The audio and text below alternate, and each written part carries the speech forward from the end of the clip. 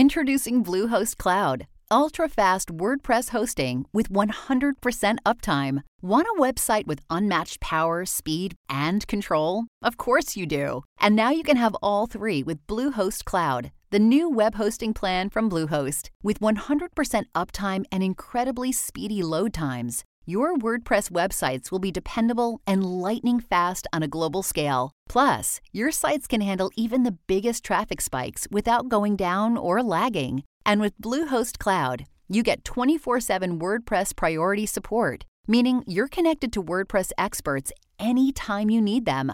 Not to mention, you automatically get daily backups and world-class security. So, what are you waiting for? Get Bluehost Cloud today by visiting Bluehost.com. That's Bluehost.com.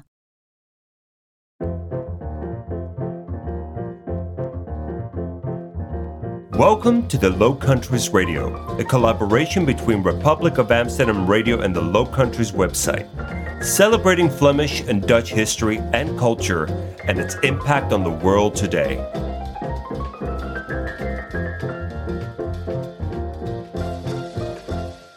Welcome to the Low Countries Radio. Today we have a special version of the show in which we are going to chat with author and academic Christine Kooi. Her book, Reformation in the Low Countries, 1500 to 1620, was released last year by Cambridge University Press.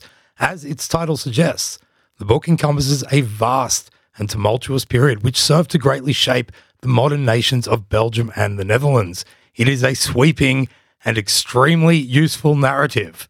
And we are lucky enough today to have Christine join us online from her home in the US to help us unpack it all. Hello, Christine. Hello, gentlemen. It's nice to talk to you. Wonderful to have you here. Thank you very much for joining us. And could you just introduce yourself a little bit? Sure. My name's Christine Kooi. I am the Price Professor of European History at Louisiana State University in Baton Rouge, Louisiana, in the U.S. And I specialize, my area of expertise is the Reformation in the Low Countries. You are American, but your name suggests you have Dutch roots. Yes, my parents, who were Dutch, emigrated to Canada in the 1950s. They were part of that big post-war migration. So I was born in Canada, but when I was 3 years old, we emigrated again to the United States. And so I'm sort of Canadian-American, one could say. Okay. And has this served to influencing your chosen line of study, or is it a pure coincidence? No, it's quite influential. I grew up in a bilingual household. I grew up in a Dutch Calvinist household, and I think all of that imprinted itself on me. And so when I was in grad school and the time came to select a dissertation topic, I thought since I already had the advantage of the language, I would explore various Reformation themes in the Low Countries. So. Yeah, wonderful. So that was growing up with written and spoken bilingualism. Well, more spoken than written. The way it works out, this is typical in immigrant families, is our parents would speak to us in Dutch and we would answer back in English. So when I first went to the Netherlands to do archival research for my book, I had to actually read the documents out loud under my breath so I understood what they were saying, because my whole understanding of Dutch was through my ears. He's brilliant. Your recent book, let's talk about it. Reformation in the Low Countries, 1500 to 1620. Mm-hmm. It is, I said in the intro, a sweeping narrative, very useful as well, just to let you know. Mm-hmm. It covers a century of religious and political turmoil. What made you decide to write this book, and why now? Well, it's a book that has been needed to be written for a long time. There is at least a half century's, even longer, worth of scholarship on the Reformation of the Low Countries that really opened up starting after the Second World War, when it kind of got shaken loose from its very Protestant origins. And since the 1940s, really, there's been just a huge amount of research done by scholars in Belgium, the Netherlands, in the UK, in North America, particularly on local aspects of the Reformation in the Low Countries, because the local archives are so rich. And it's been great. We've learned a lot from these very localized studies, but I came to conclude about 10 years ago that it was time for someone to try and provide a synthesis for all of these wonderful studies. And so, and I have colleagues who are not specialists in the Low Countries who kept asking me for recommendations of a good overview of the Reformation in the Low Countries. And I said, well, there really isn't one. There's a few articles here and there. But I decided after about 25 years in the business, I was at a point in my career where I could try to offer an overview. Did you come and do more archival research on top of the localized stuff that had been happening? No, this was not an archival book. This was a book that tried to synthesize the work of other historians. So it's a narrative history of of religious change in the Low Countries in the 16th century, depending primarily or resting primarily on the work of lots and lots of other scholars, some of whom I've known personally. Also, to a certain extent, my own work, but this was not meant to be an archival book. This was an overview of what the state of the literature is and what we know about the Reformation based on that literature.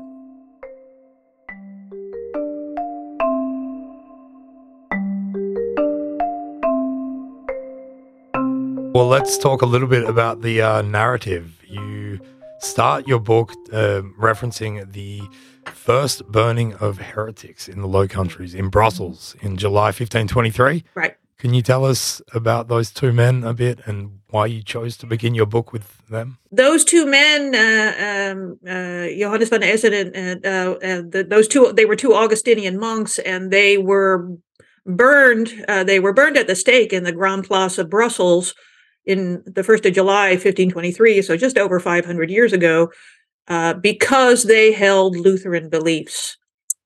And I chose that moment to begin the narrative because to me it's very emblematic of all of the themes of the Low Country, the Reformation in the Low Countries.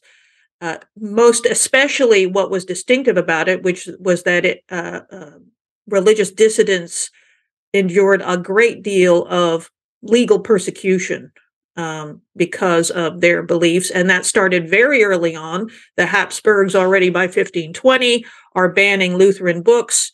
And the execution of Voss and van den Essen was meant to be a kind of deterrent. This was a very elaborately staged ceremony that had high prelates and the Lord mayors and Habsburg officials there to send a signal to anyone who was deemed a heretic that this was the consequence of dissent. That was only, 5 years after the famous, often cited start of the Reformation being Luther's action. Mm-hmm. But it's not a very long period of time. Could you tell us a little bit about what the conditions of the Low Countries were just prior to the beginning of the Reformation and in those very early years? Mm-hmm. Well, the early 1500s, the Low Countries was a very teeming and rich place. It was economically quite powerful because it stood at the center of all sorts of European trade routes. The city of Antwerp was the biggest in Northern Europe, and it was a huge marketplace for not just goods from all over the world, but also ideas. It was a printing center, and so it was a hub of all kinds of interaction. So the Low Countries is relatively highly urbanized compared to the rest of Europe, but it has a kind of double or split personality because the Western Low Countries, places like Holland and Zeeland, Flanders, Brabant, that's the Western urbanized maritime part of the Low Countries. But then you have an Eastern Low Countries that includes places like Groningen and all the way down south to Limburg and Luxembourg that were much more rural, much more agricultural, and we see a lot less evidence of what will eventually become dissenting ideas there. So the Low Countries stands at this corner of Europe, this metropolis, really, this very cosmopolitan place, relatively well off, relatively literate too. It's open to all sorts of ideas, and that makes it pretty ripe for eventually dissenting ideas as well.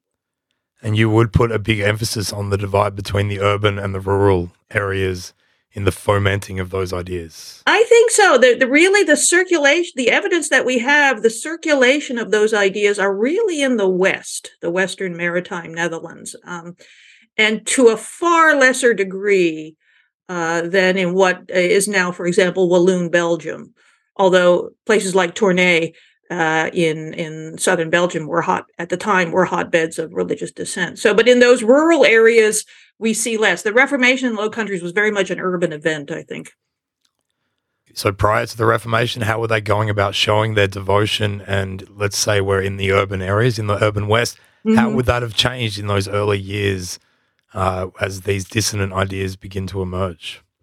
Well, there was a very rich late medieval religious culture that existed in the Low Countries, just like in the rest of Europe. There's a kind of myth among about the Reformation that it was a reaction to a decaying, dying, corrupt church, whereas in fact, all the evidence suggests that late medieval Catholicism was quite vital. People were avidly participating in it. Lay people were going on processions. They were going to the sacraments. They were joining confraternities. They were, if they had means, they would endow buildings and chapels. I mean, all the evidence we have points to a very lively religious culture. And that's important because really reformations or religious schisms don't happen when people are indifferent to religion. They happen when people have a stake in it. And so the very fact that all these Netherlanders in the very early 1500s are avidly, enthusiastically partaking in the religious culture of their time just makes it that much riper for questions that some will start to pose, certainly by 1517, 1518, about whether that religious culture could be improved in some way or could do better.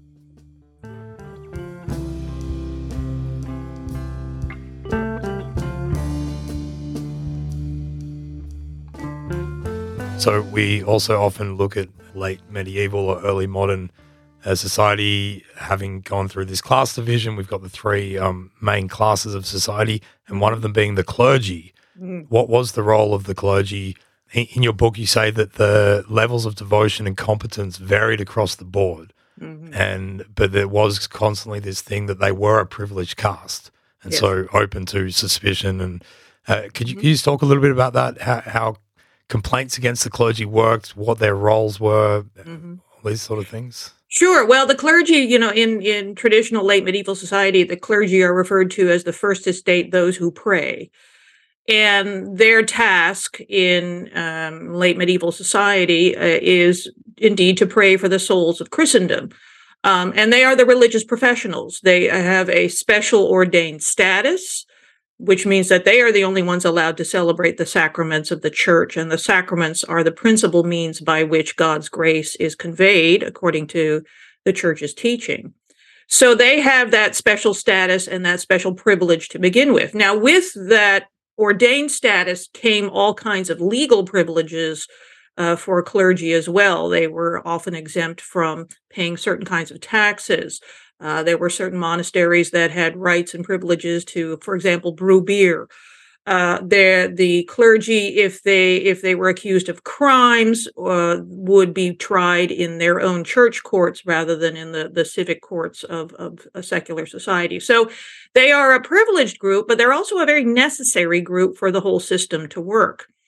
And I think it was the privilege of the clergy is one of the things that ultimately, at least the Protestants, start to attack.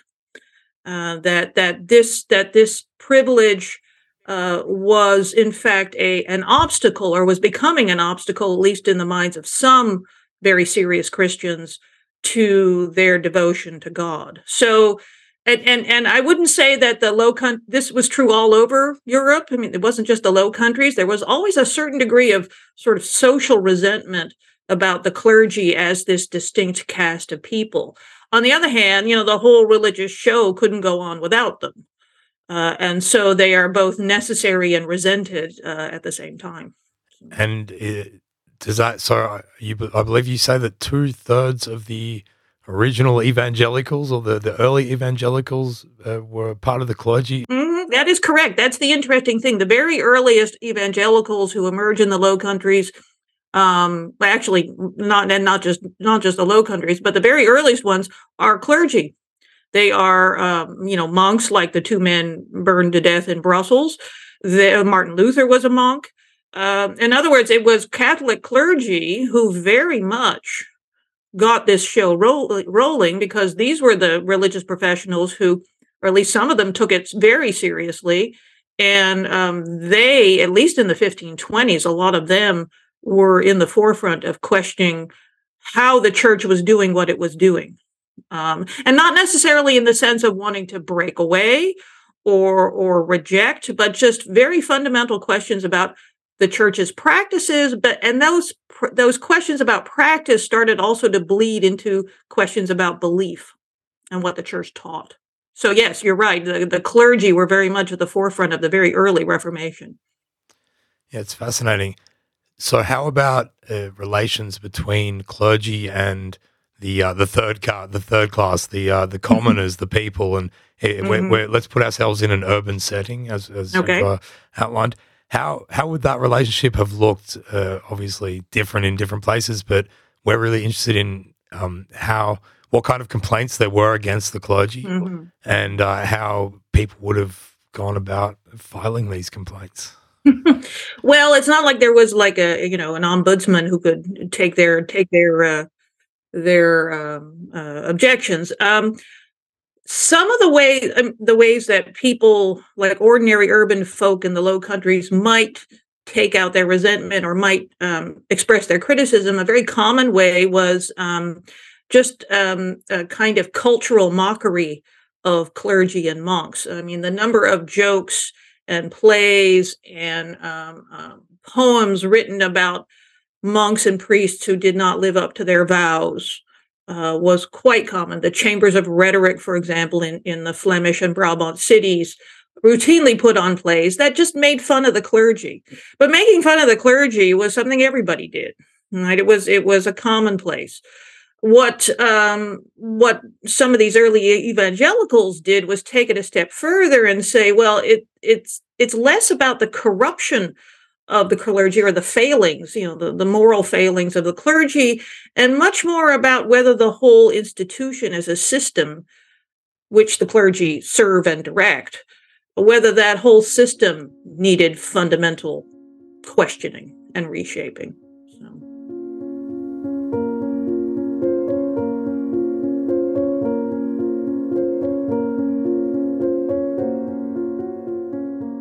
So what was it about the Low Countries at that time that allowed this to catch fire as it did? Well, that's a good question. And in the Reformation only succeeds ultimately where political authorities support it. And I think in the case of the Low Countries, there was a lot of sympathy among the powers that be, that is, urban magistrates, mayors and aldermen, also to a certain extent local nobles, so the two political elites of Netherlandish society. There was a certain degree of sympathy for the criticisms leveled against the church. And that sympathy got manifested early on. I mean, and the Antwerp magistrates, for example, tended to just take a blind eye to whatever kinds of dissenting groups were meeting in their city. And there were even a few magistrates who actively supported it. So in the case of the Low Countries, there was already this kind of pre-built-in sympathy towards the notion of reform, that the church could do better. Not necessarily sympathy for the notion of rebellion or dissent, but the problem is by the time we get to the 1530s, reform, or the desire for reform, is increasingly associated, at least in the minds of Catholic authorities, with rebellion and heresy. So I think the Low Countries is very fertile ground to begin with culturally for these reforming ideas. Yeah, and to become, as you explained, what German historians were calling a Wildwuchs. Yeah. That's a concept first developed by a couple of German historians. This Wildwuchs is a German phrase for a sort of wild growth, and what we see happening in the 1520s and then in the 1530s, mostly in the Holy Roman Empire and Switzerland, but also to a certain extent in the Low Countries, is this rather explosive growth and circulation of what were becoming increasingly radical dissenting ideas. Not just, the clergy are failing, or not just criticisms of clerical behavior, but now people like Luther, people like Melchior Hoffman, the Anabaptist leader, are actively arguing that no, there has to be this much deeper change, that the church has to be reformed, reshaped in some very fundamental ways. Right. And so in the Low Countries by the 1530s, for example, you have a very radical religious reform movement in the form of the Melchiorites, the followers of Melchior Hoffman, who have come to believe, like a lot of other people, that sometime in the 1530s the world was going to end, that the apocalypse was coming, that a new Jerusalem had to be founded. Luther himself has shared similarly apocalyptic ideas, certainly in the latter decades of his life. So it was this very charged time where all sorts of ideas are brooded about what exactly it means to be a Christian.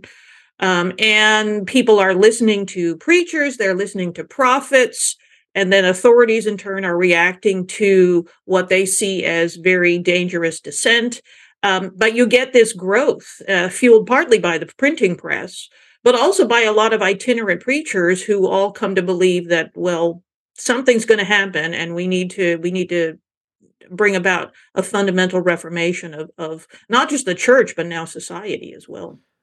So that apocalyptic belief coupled with the clergy being exposed a little bit, and ordinary people able to say that, I am a priest. Right. Is that what you're talking about? That was happening? Yeah, well, there's certainly think in the case of Luther and these radicals by the 1520s and 30s, there's a rebellion against the first estate. That is a rebellion against what was seen as the too great authority of the clergy.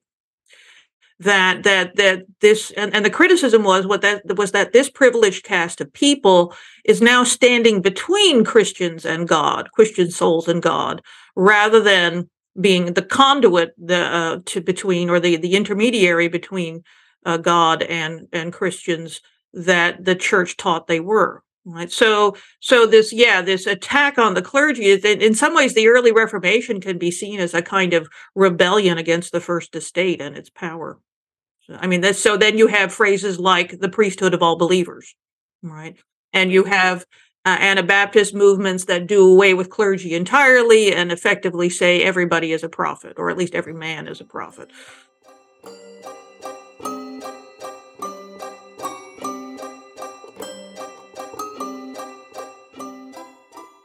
Well, let's talk about the Anabaptists. Okay, well, they're a wild and woolly bunch. Yeah, well, you get to that period and you talk about rebellion, and so could you just explain a little bit briefly who the Anabaptists were and what became of them during this period? Sure. Well, Anabaptism is an umbrella term to use to describe a category of religious dissenter that really emerges in the mid 1520s and into the 1530s, who most of them don't think Luther or Zwingli and Zurich have gone far enough in their call of reforms. These are people who are characterized by a fairly extreme biblicism. That is, they take the Bible very seriously, but also in many cases very literally. So, for example, a very common belief among the different Anabaptist groups was that a person must be baptized as a Christian as an adult, because nowhere in the Bible is a child baptized. Right? Infant baptism was a very common practice from the early church onwards. And for these guys to go around saying, well, no, you have to be baptized as a believer rather than as an unknowing infant, that rattled a lot of cages. So that was part of it. But again, there's a sort of extreme diversity among these groups. A lot of them believe that, for example, that because Jesus says at one point in the Gospel of Matthew, don't swear by anything on heaven or in earth, that they should not take oaths, becomes one of their practices, which is also very radical in a society, the 16th century, that was very dependent on oath-taking for its kind of social and legal traffic. So there, and then, things like a lot of them were pacifists, not all of them. but some of them were pacifists. A lot of them believed that Christians should not hold any kind of public office. Right. So they were very radical in their beliefs. Again, they did away with clergy. They did away with liturgy. They preached from the Bible. They had prophets that they followed, and they preached a kind of radical equality among Christian souls that most contemporaries found quite unsettling, including the more mainstream Protestant reformers, as well, of course, as the Catholic authorities. You make it very clear from early on that we shouldn't ever look at this as unified groups doing any one thing, and yet we talk about the Anabaptists like this. They gained a confessional identity over time, or would you say that they always remained quite disparate? They do eventually, because in 1534 and 35, a Melchiorite group take over the city of Münster in the eastern, what's now Western Germany, then part of the Holy Roman Empire, and they tried to create. A lot of the leaders of that group were Dutch, and they tried to create a theocracy out of Münster, the famous Anabaptist kingdom. That was eventually conquered by a combination of actually Catholic and Lutheran troops. And Münster was routinely held up by all sides, all non-Anabaptist sides, as well. These are the wages of heresy. This is what happens when you get this extreme, radical, communist, polygamist, all the bad things happen in Münster. So what happens in the second half of the 1530s and into the 1540s after Münster is that the various Anabaptist movements, and you're right, there's a great diversity among them, they start to go underground. They get quieter. A lot of them lose their militancy. They lose a lot of their social agenda in some ways as well. And the best example of that evolution is a person like Menno Simons, who was an Anabaptist leader who in the 1540s proposed a kind of Anabaptism, often referred to as Mennonitism, or the Doopsgezinde stream, that argued for, rather than this kind of aggressive stance in the world, true Christian believers should take a more passive, self-segregating role. And so Menno Simons and the Mennonites and the Doopsgezinde, but certainly by the 1540s and 1550s and 1560s, develop a kind of character, a kind of confessional character that is more quietist, is not interested in social revolution, but also tries to segregate believers from what they see as an excessively sinful world. Material right. sin. And they are heavily persecuted by the Habsburg authorities, and so they end up creating a martyrological tradition for themselves that reinforces their sense of identity. They come up with their own Bible translation as well.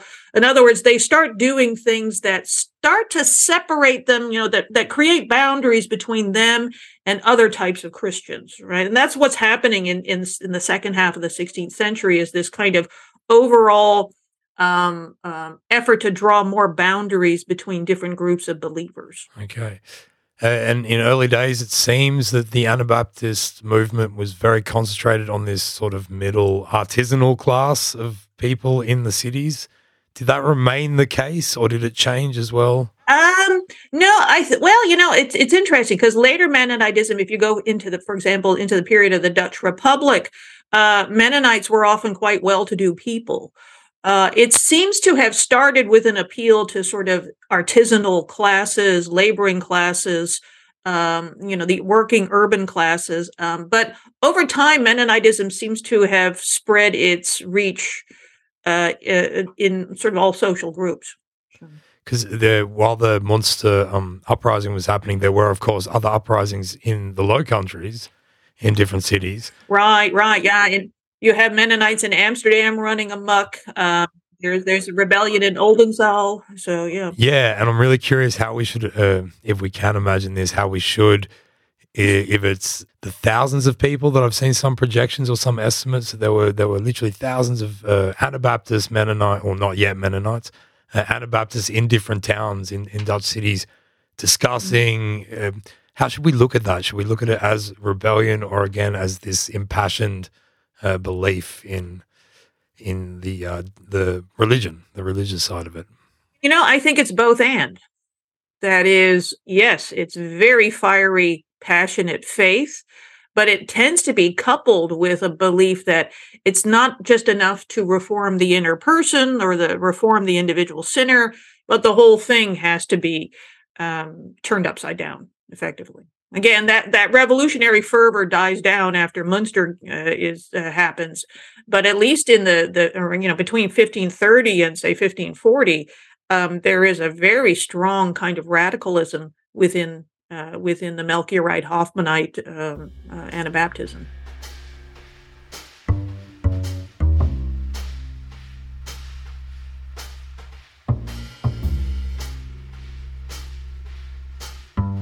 Let's start talking about the other threads. You do identify three threads in this Reformation in the Low Countries, one being the Anabaptists, which we've touched upon, and then you've got the Reformed Protestants and the Catholics. Let's talk about the Reformed, because often people talk about Protestants, they're thinking of Lutherans, or they think just of Luther, but Reformed Protestants is a different tract. Could you tell us the key differences between the two in doctrine and otherwise? Right. Well, Reformed Protestantism arose out of Switzerland, first with Huldrych Zwingli in Zurich around 1520, 25 or so. And then and also it included figures like Martin Bucer in Strasbourg. And then a generation later, of course, it gets most famously associated with John Calvin, the French reformer who winds up in Geneva. And in some ways, the differences between Lutheran and Reformed Protestantisms are not particularly vast. But there was one very strong doctrinal sticking point, and that was how to interpret the Eucharist, that is the sacrament of the Mass, where Luther and the Lutherans retained in some ways some Catholic elements about whether Christ, the body of Christ and the blood of Christ, were actually present, corporeally present in the elements of the Mass, that is the bread and the wine. And Luther, being the good Catholic that he was, or at least started as, wanted to retain that sense of what was called the real presence in his understanding of how the Eucharist, or what became known as the Lord's Supper, was celebrated. Whereas Zwingli and Calvin and the Reformed tradition saw in the Eucharist a much more symbolic moment, that no, Christ is not corporeally present when the Eucharist is celebrated, but he may well be spiritually present. And that's the big doctrinal difference. There are also differences in sort of style and liturgy. The Reformed tradition tends to be much more sober in its liturgy. They get rid of a lot of imagery in churches, whereas Luther had little difficulty, didn't mind images in churches because he thought they were didactic and educative. So in a sense, what's happening is the Reformed tradition goes a little further in streamlining, in changing the physical ways in which Christians worshiped.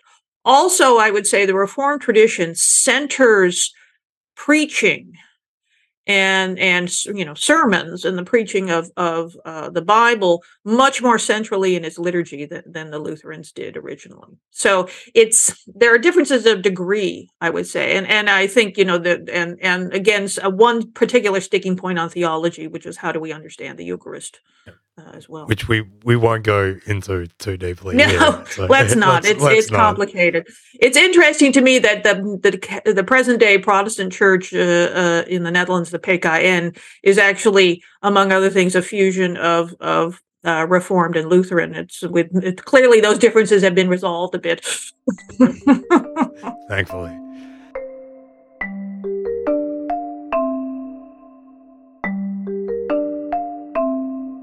From the 1510s, say, through to the 1540s, There's been a lot of changes and this spread. We've had Anabaptists and the spread of Reformed ideas, and still a very Catholic Habsburg state. You mentioned how the first burning of the heretics in 23 had been a statement. It was them making a real statement. How had their response changed between the 1520s and the 1540s? And if we were an everyday regular person in, say, Antwerp or I'd even venture a little bit further north, how would we have experienced that? Well, certainly by the middle of the 16th century, the policy of the Habsburgs, first Charles V and then his successor Philip II, is to take a very hard line against heresy. These are loyal Catholic kings. They are not interested in heresy, and the Low Countries are their patrimonial land, so they have a legal free hand to prosecute what they see as very dangerous ideas.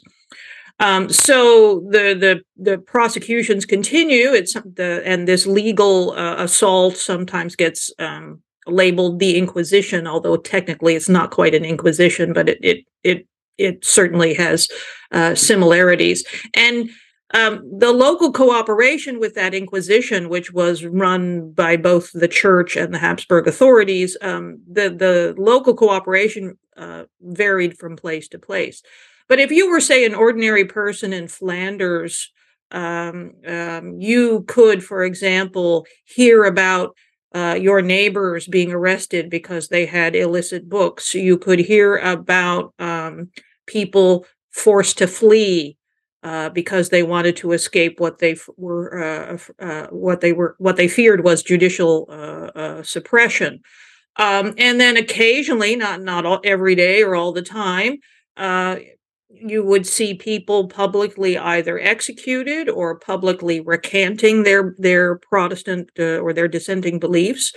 If you were a magistrate in a city, you had to watch while your citizens, who technically had the right to be tried only in their own courts, being tried and accused and sometimes killed by what was a fairly new judicial apparatus that local people had no control over. So it's the persecution worked for about between the late 1540s and early 1550s. It seemed to work fairly well to suppress, for example, the various Anabaptist movements, or at least quiet them down. But then by the late 1550s, as the Reformed movement really takes up steam in the Low Countries, it seems as though this legal prosecution is actually working backwards and creating even more resolve, partly because there's a Protestant martyrological tradition that develops out of it, but also because ordinary citizens who otherwise had no sympathy for these heretics are not appreciating what they see as a kind of Habsburg intrusion into what they understood to be their local liberties and privileges. So in the long term, the Habsburg prosecution of heresy initially works fairly well, but in the long term, certainly by the 1560s, it is so unpopular that there is political opposition to the Habsburgs among the nobility, among the magistrates of big cities, that actually has nothing to do with Protestantism, but simply a belief that the traditional privileges and liberties of citizens and of local elites are being bypassed and ignored by this very concerted effort to suppress heresy. Yeah, well, which is not a pattern uncommon to Low Countries history. No. Yeah, I mean, the Low Countries, it's this weird conglomeration of a bunch of different sovereignties that are technically under the overlordship of the Habsburgs, but what the Habsburgs learn, and just like their Burgundian predecessors did, was that this was a very hard place to rule. It was very fractious. Authority is decentralized. That there are multiple languages and ethnicities. There's not a lot to unite the region, culturally or linguistically, but it's this accidental collection of territories in the delta of the Rhine and or the delta of the big rivers. And the Habsburgs their goal is to gain enough control over these territories to be able to, for example, to extract money to pay for their various wars in other parts of the world. And it's an ongoing project. It started with their Burgundian predecessors already in the 14th century, but it's very haphazard.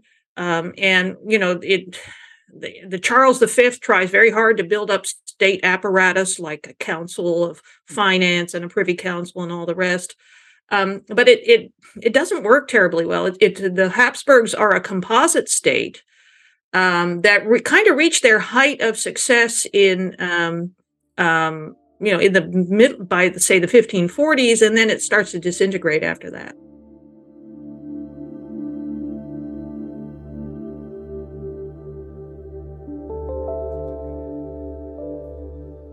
Well, let's talk a little bit about the Catholic Church during all this, because we know, well, you've gone into a bit how the Habsburgs reacted. What changes started to take place with the Catholic Church in that first 3 or 4 decades of the Reformation? Right. Well, I often people ask. I got some questioning when this book came out. Why are you talking about Catholics? I said, well, Reformation, religious change is something that affects the Catholic Church too. The overwhelming majority of Netherlanders and Europeans, for that matter, stay with the Catholic Church, right? But and so we have to consider them, and the Catholic Church. You have to understand, since its beginnings, has had a long tradition throughout the Middle Ages of reforming itself, right? Sometimes in some periods more successfully than others. I think what happens certainly in the church in the Low Countries in the middle of the 16th century is that they realize just how much there is a kind of popular sentiment, popular support for religious change. And so the Catholic Church in the Low Countries, the prelacy, the bishops, in cooperation with the Habsburg government, try to introduce meaningful reform and change. Certainly by the late 1550s, the 1560s, what the Catholic Church sees in the Reformation is a failure of the clergy. That is, that somehow their priesthood, had failed to tend to the souls of Christians, and therefore many Christians, not all of them, strayed away. And so the whole Catholic Reformation process, the whole impetus behind Catholic reform, like the Council of Trent, for example, is to try and make pastoral care better. So you get things like they set up seminaries, right? It was not necessary for a priest to go to seminary before the Reformation, but with the Reformation, bishops are required to set up seminaries in their diocese for the proper training of priests. New religious orders are introduced in the Low Countries, like most especially the Society of Jesus, the Jesuits, which first shows up in Leuven in the 1540s, and the whole point. And then particularly in the Netherlandish case in 1559, there was a reorganization of the bishoprics of the Low Countries, of the diocesan organization or structure of the Low Countries, that is designed, at least in part, to introduce these changes and these improvements in the church, but also it's a Habsburg project to try and increase their power over the church and their cooperation with the church. So it's not like the Catholic Church is standing idle and watching all this happen. They are working very hard in various institutional ways to bring about the reform of the church. But the problem from their point of view is that some folks some people have already been lost to what they understand to be heresy. But the other challenge is to make sure that those who are loyal and remain will continue to do so. I mean, it's a very new problem in some ways for the Catholic Church. I mean, it's dealt with heresy before, but never quite with such successful heresy, at least not in a long time.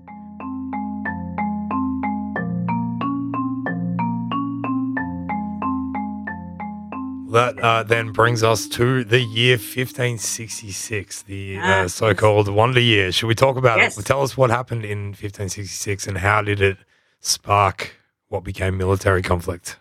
In April of 1566, the very heavy-handedness of the Inquisition, of the legal prosecution of dissenters, prompts or causes some members of the Netherlandish gentry, not the top nobles, but the sort of second-rank ones, to issue a formal protest to Margaret of Parma, who is the Governor General of the Low Countries, effectively the regent for her half-brother Philip II. And those nobles, some of whom are Protestant, but some of whom are not, are presenting a petition, basically a protest saying this Inquisition, as they called it, is destroying the country. It's alienating the people. It's causing disruption, and it needs to come to an end. So this particular issue aspect of Habsburg religious policy is what sparks the whole thing.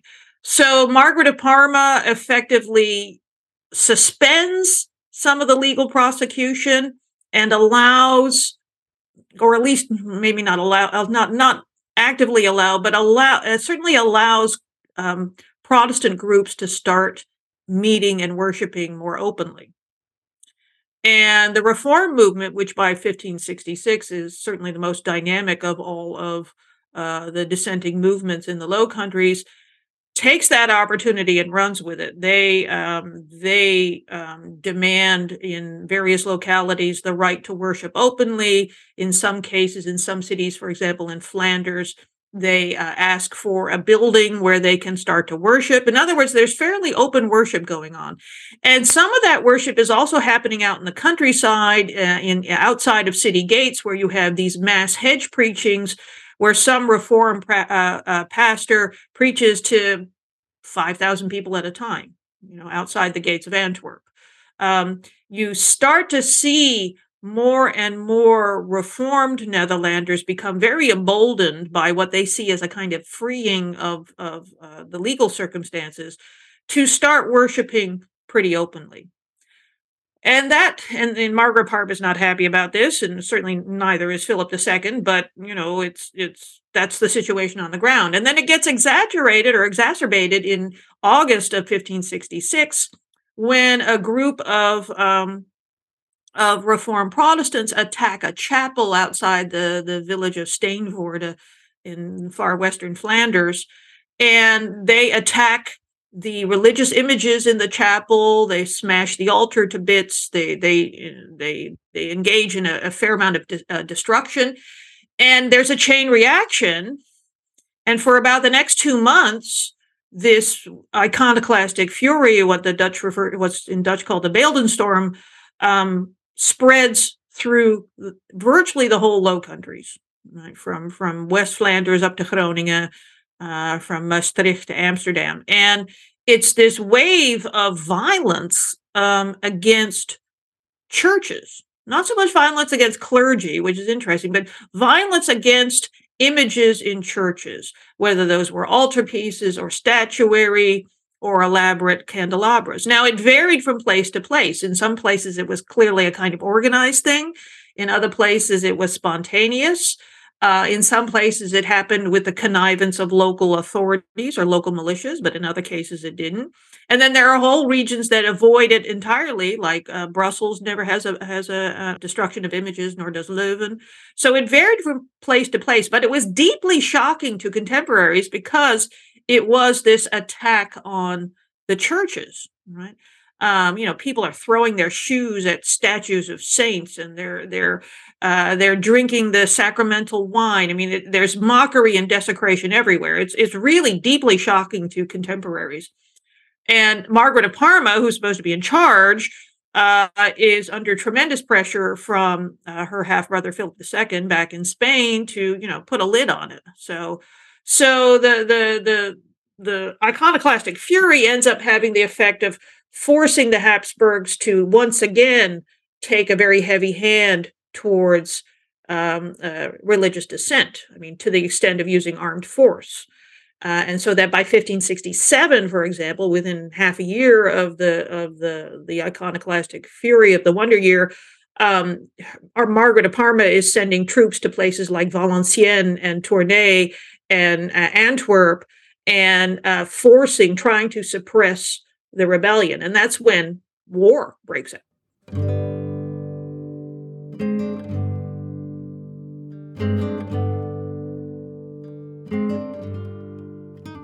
And how did that war then, which proceeded obviously for the next 8 decades, but how did that go hand in hand with Reformed Protestantism in those early days and then eventually? Well, initially, the political leadership, that is the nobles who led the political opposition to the Habsburgs, they enter into an alliance with the Reformed or the religious opposition, shall we say?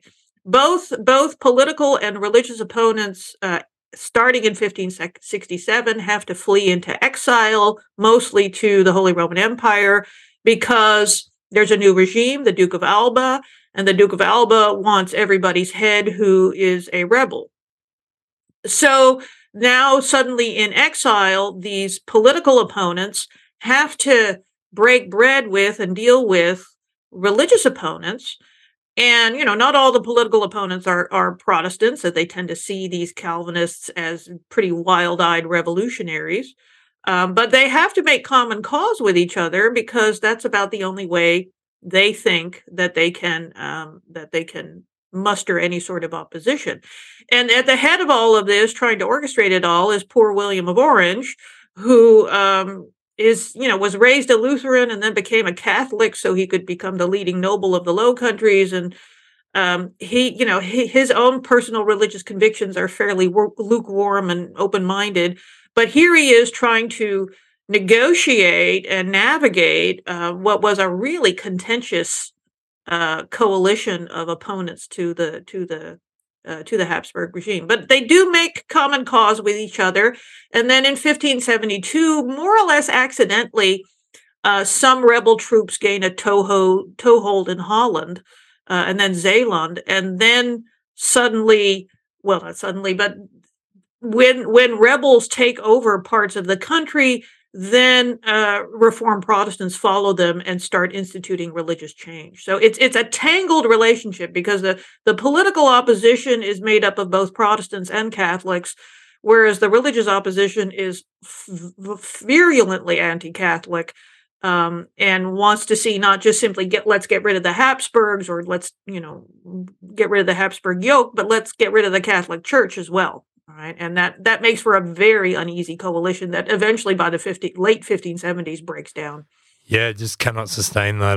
Well, especially with William the Silent having, like you said, raised Lutheran, converted to Catholicism. Also, lukewarm, I think, is how you put his religious beliefs. How did that, and his sense of a freedom of conscience, how did that go into shaping these early stages of the Netherlandish state, becoming multi-confessional, which it ultimately did? Well, I wouldn't describe that to William of Orange more specifically, but I think instead, certainly by the time we get to an independent Dutch Republic in the 1580s, there is a widespread kind of assumption about freedom of conscience. And to a certain extent, yes, William of Orange inspired it, because he tried very hard to broker various religious peaces in the regions that he conquered, so that Protestants and Catholics could worship side by side. And those don't work, because the Protestants absolutely insist on taking over all the public religious space. But I think one of the reasons why we have a kind of multi-confessional society where freedom of conscience is actually more or less enshrined in law in the Dutch Republic is precisely because of the experiences of the 16th century with persecution, with war. The men who end up ruling the Dutch Republic, who are mostly urban, city magistrates in Holland, they conclude that coercion, that forcing religious coercion, is just simply not worth the price. That it's all very nice to have unity and harmony and everybody believing the same thing, but to get to that point, by the 1580s, then that's trying to put the genie back in the bottle, and it's not going to work. And so they opt instead to sort of manage religious coexistence rather than try to undo it.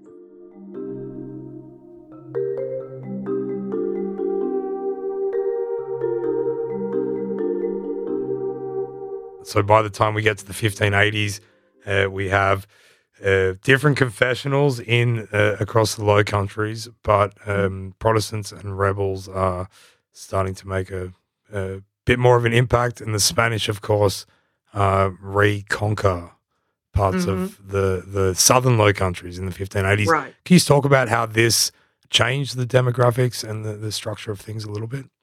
Sure. So in the 1580s, the Habsburg armies, led mostly by Alexander Farnese, who was the son of Margaret of Parma, he is successfully able in the 1580s to take back pretty large chunks of the Low Countries that had fallen under rebel hands, particularly most of Flanders and most of Brabant, which were the two key core provinces of the Low Countries. Just to interrupt, how much of the Low Countries had fallen into Protestant hands up until that point? Oh, okay. Well, yeah. By the dates are a little variable, yeah, but let's say roughly what's from Groningen southwestward to Flanders and Brabant, most of those provinces.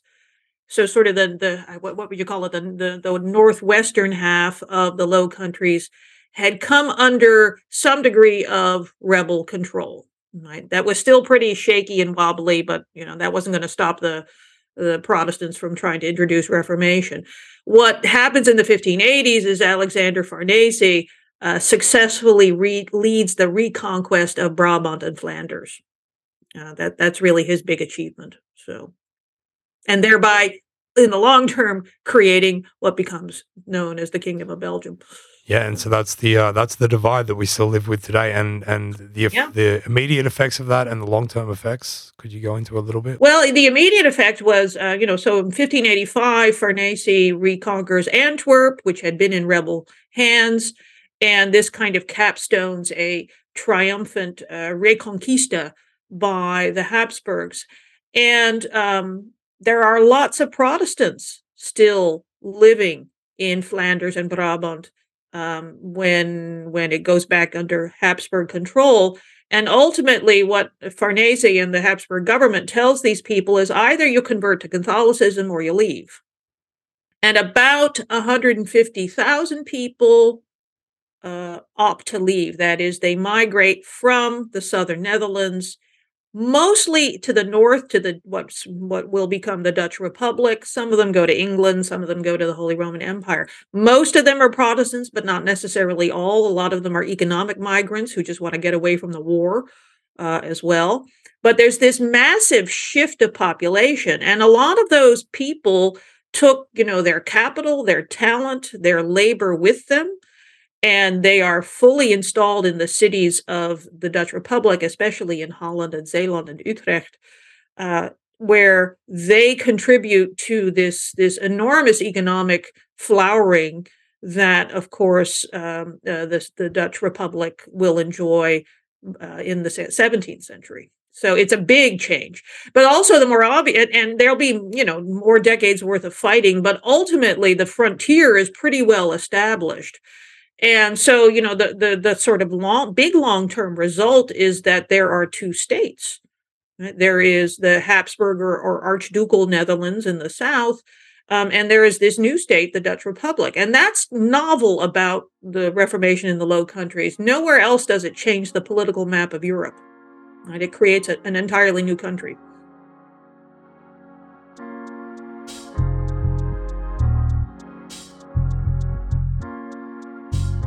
So the South stays under the Habsburg control and remains Catholic. Or it's remade Catholic. Let's put it that way. I mean, it's, yeah. And despite the over 100,000 people who leave, were there people who remained behind? And I think the term that you used is Nicodemism. So could you explain that a little bit? And if there were people that stayed? Yeah. There were Protestants who opted to stay in the southern Netherlands, even though this was a Catholic confessional regime, and even though they were often persecuted. They're not very numerous, but we find evidence of them mostly in the cities and mostly in Flanders and Brabant, although not exclusively. There's a few in the French-speaking South as well, but they are a small group.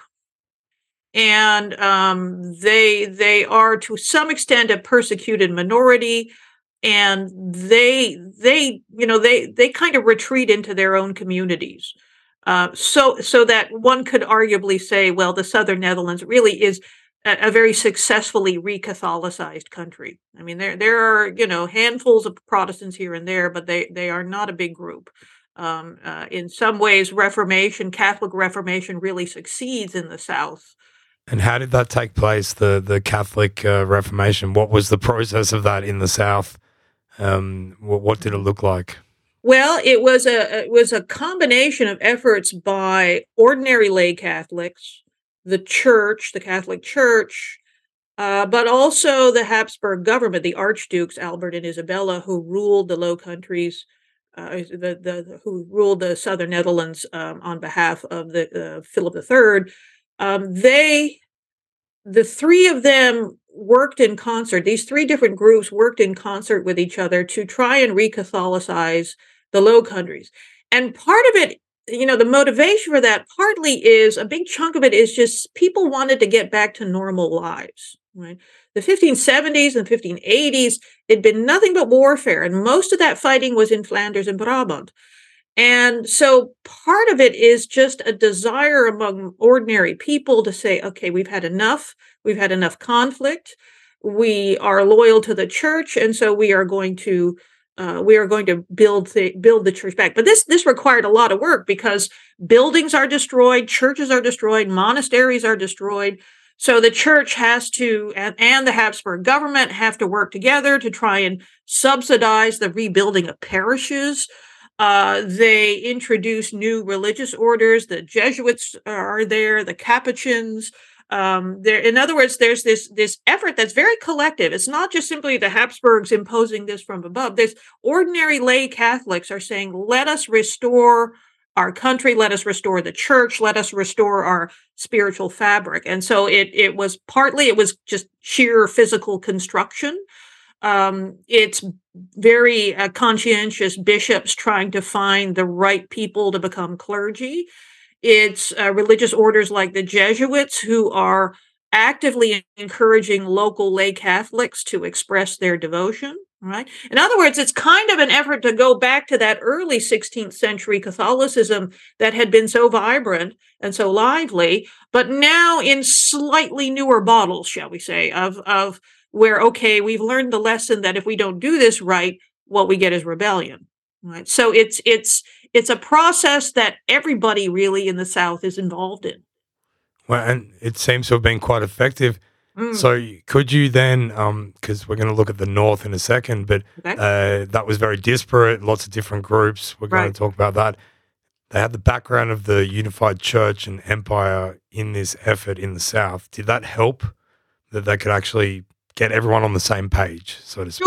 Sure. Oh, yeah, because the leadership of the Southern Netherlands, this archducal government, the Habsburg government, deliberately embarked on a policy of re-Catholicization. Right. In other words, they choose for the Catholic confession. Right. And so the Southern or archducal Netherlands can be seen as a confessional state, where political authorities and church authorities work very closely with each other to make sure that there's more or less spiritual uniformity. Right. So, this is deliberate policy. But again, also with the pretty enthusiastic participation of normal people on the ground, too. Right. It's people want an end to war. And again, most Netherlanders are, they don't become heretics. They don't become Protestants. And, it's almost as if the silent majority gets to work in the Southern Netherlands and says, okay, let's re-Catholicize and reestablish our spiritual identity.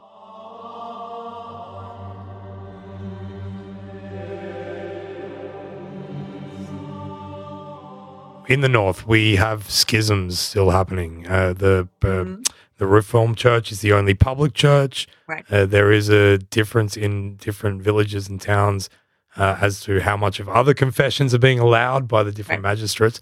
But in the public church, there is a big schism, the Arminius-Gomarus debate. Yep. Could you tell us a little bit about that, please, and how it was resolved? Sure. Well, it breaks out officially in 1609 when Arminius, who was a theology professor at Leiden, produced a theological tract that argued for a greater role for good works in the process of salvation, and a greater role than most of his colleagues in the theology faculty were comfortable with, especially Gomarus. And so you get this theological schism, or this theological conflict in the University of Leiden. It starts out as this kind of ivory tower debate, but it very quickly spills into wider social and political debates about how to prosecute the war against the Habsburgs. And various politicians get involved, including Johann von Oldenbarneveld, who supports the Arminians, and the Stadtholder Maurice of Nassau, who supports the Gomarists.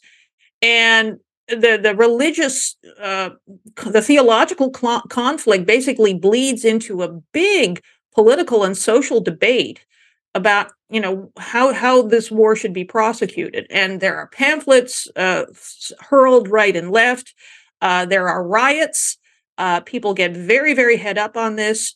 And the end result is that Maurice of Nassau and the Gomarists, or the sort of people who styled themselves as Orthodox Calvinists, take over the public church and also take over the government of the Dutch Republic and expel these dissenters. And it makes for, this terrible moment in the very early history of the Dutch Republic, where they are fighting each other over what the future course of the country should be.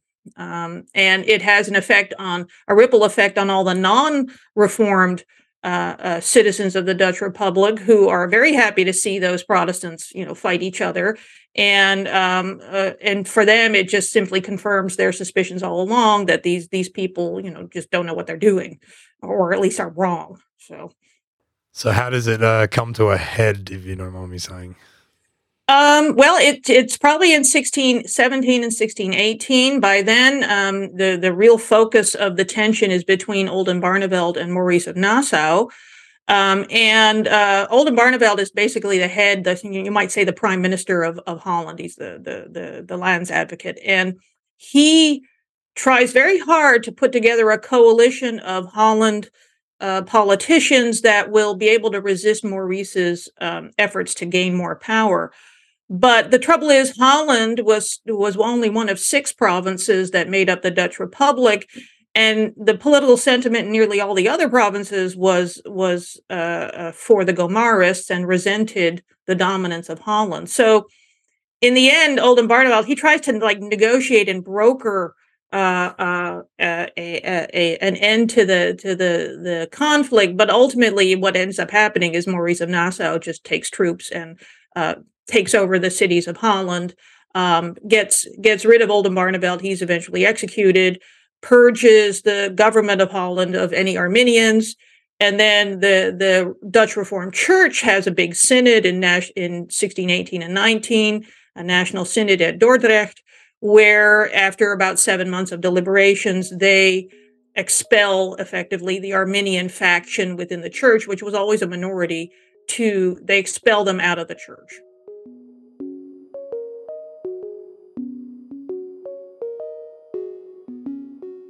We are running out of time, so I'm just going to ask one more question.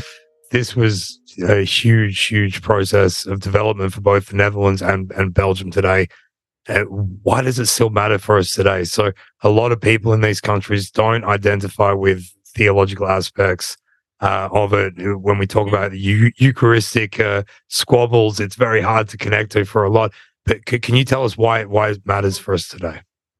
Well, I mean, I often say, if there were no Reformation in the Low Countries, there would be no modern states of the Netherlands and Belgium. So, even if one is entirely indifferent to religion, it was in fact problems of religious change and how to deal with it that effectively end up creating 2 states that still exist today. And Belgium at least has been historically very Catholic, if not necessarily currently, and the Kingdom of the Netherlands has always been very pluralistic. So I think the lesson that you take from it is that just because it's something that you don't believe in doesn't mean it's not going to have an effect on how you live. Also, I think the other lesson of the Low Countries, the Reformation in Low Countries, is just how much war and violence can attend these kinds of events, these kinds of changes.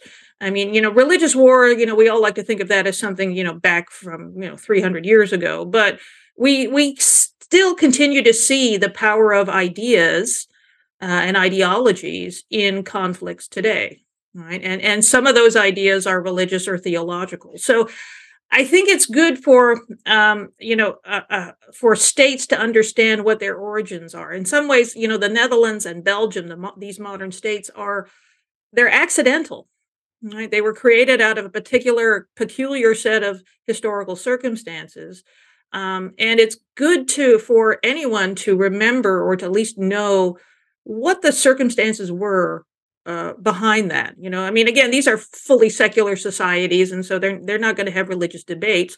Although I would argue that some of the sort of present day public discussion about a Muslim minority, for example, in both Belgium and the Netherlands, you can hear echoes of that in the religious debates of the 16th century. So, yeah, the place of belief in a society is actually, I think, greater than sometimes is given credence to. And it doesn't necessarily mean religious belief so much, perhaps, as a set of ideas that you believe very strongly in. Ideas have great power, and they, for good and for ill, I would say.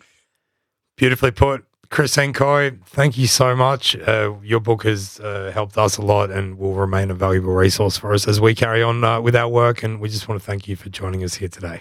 You are most welcome. And thank you very much for hosting me. I always like the opportunity to be able to talk about this. Do you want to know more about Flemish and Dutch history and culture? Visit www.the-low-countries.com. This podcast is made by Republic of Amsterdam Radio.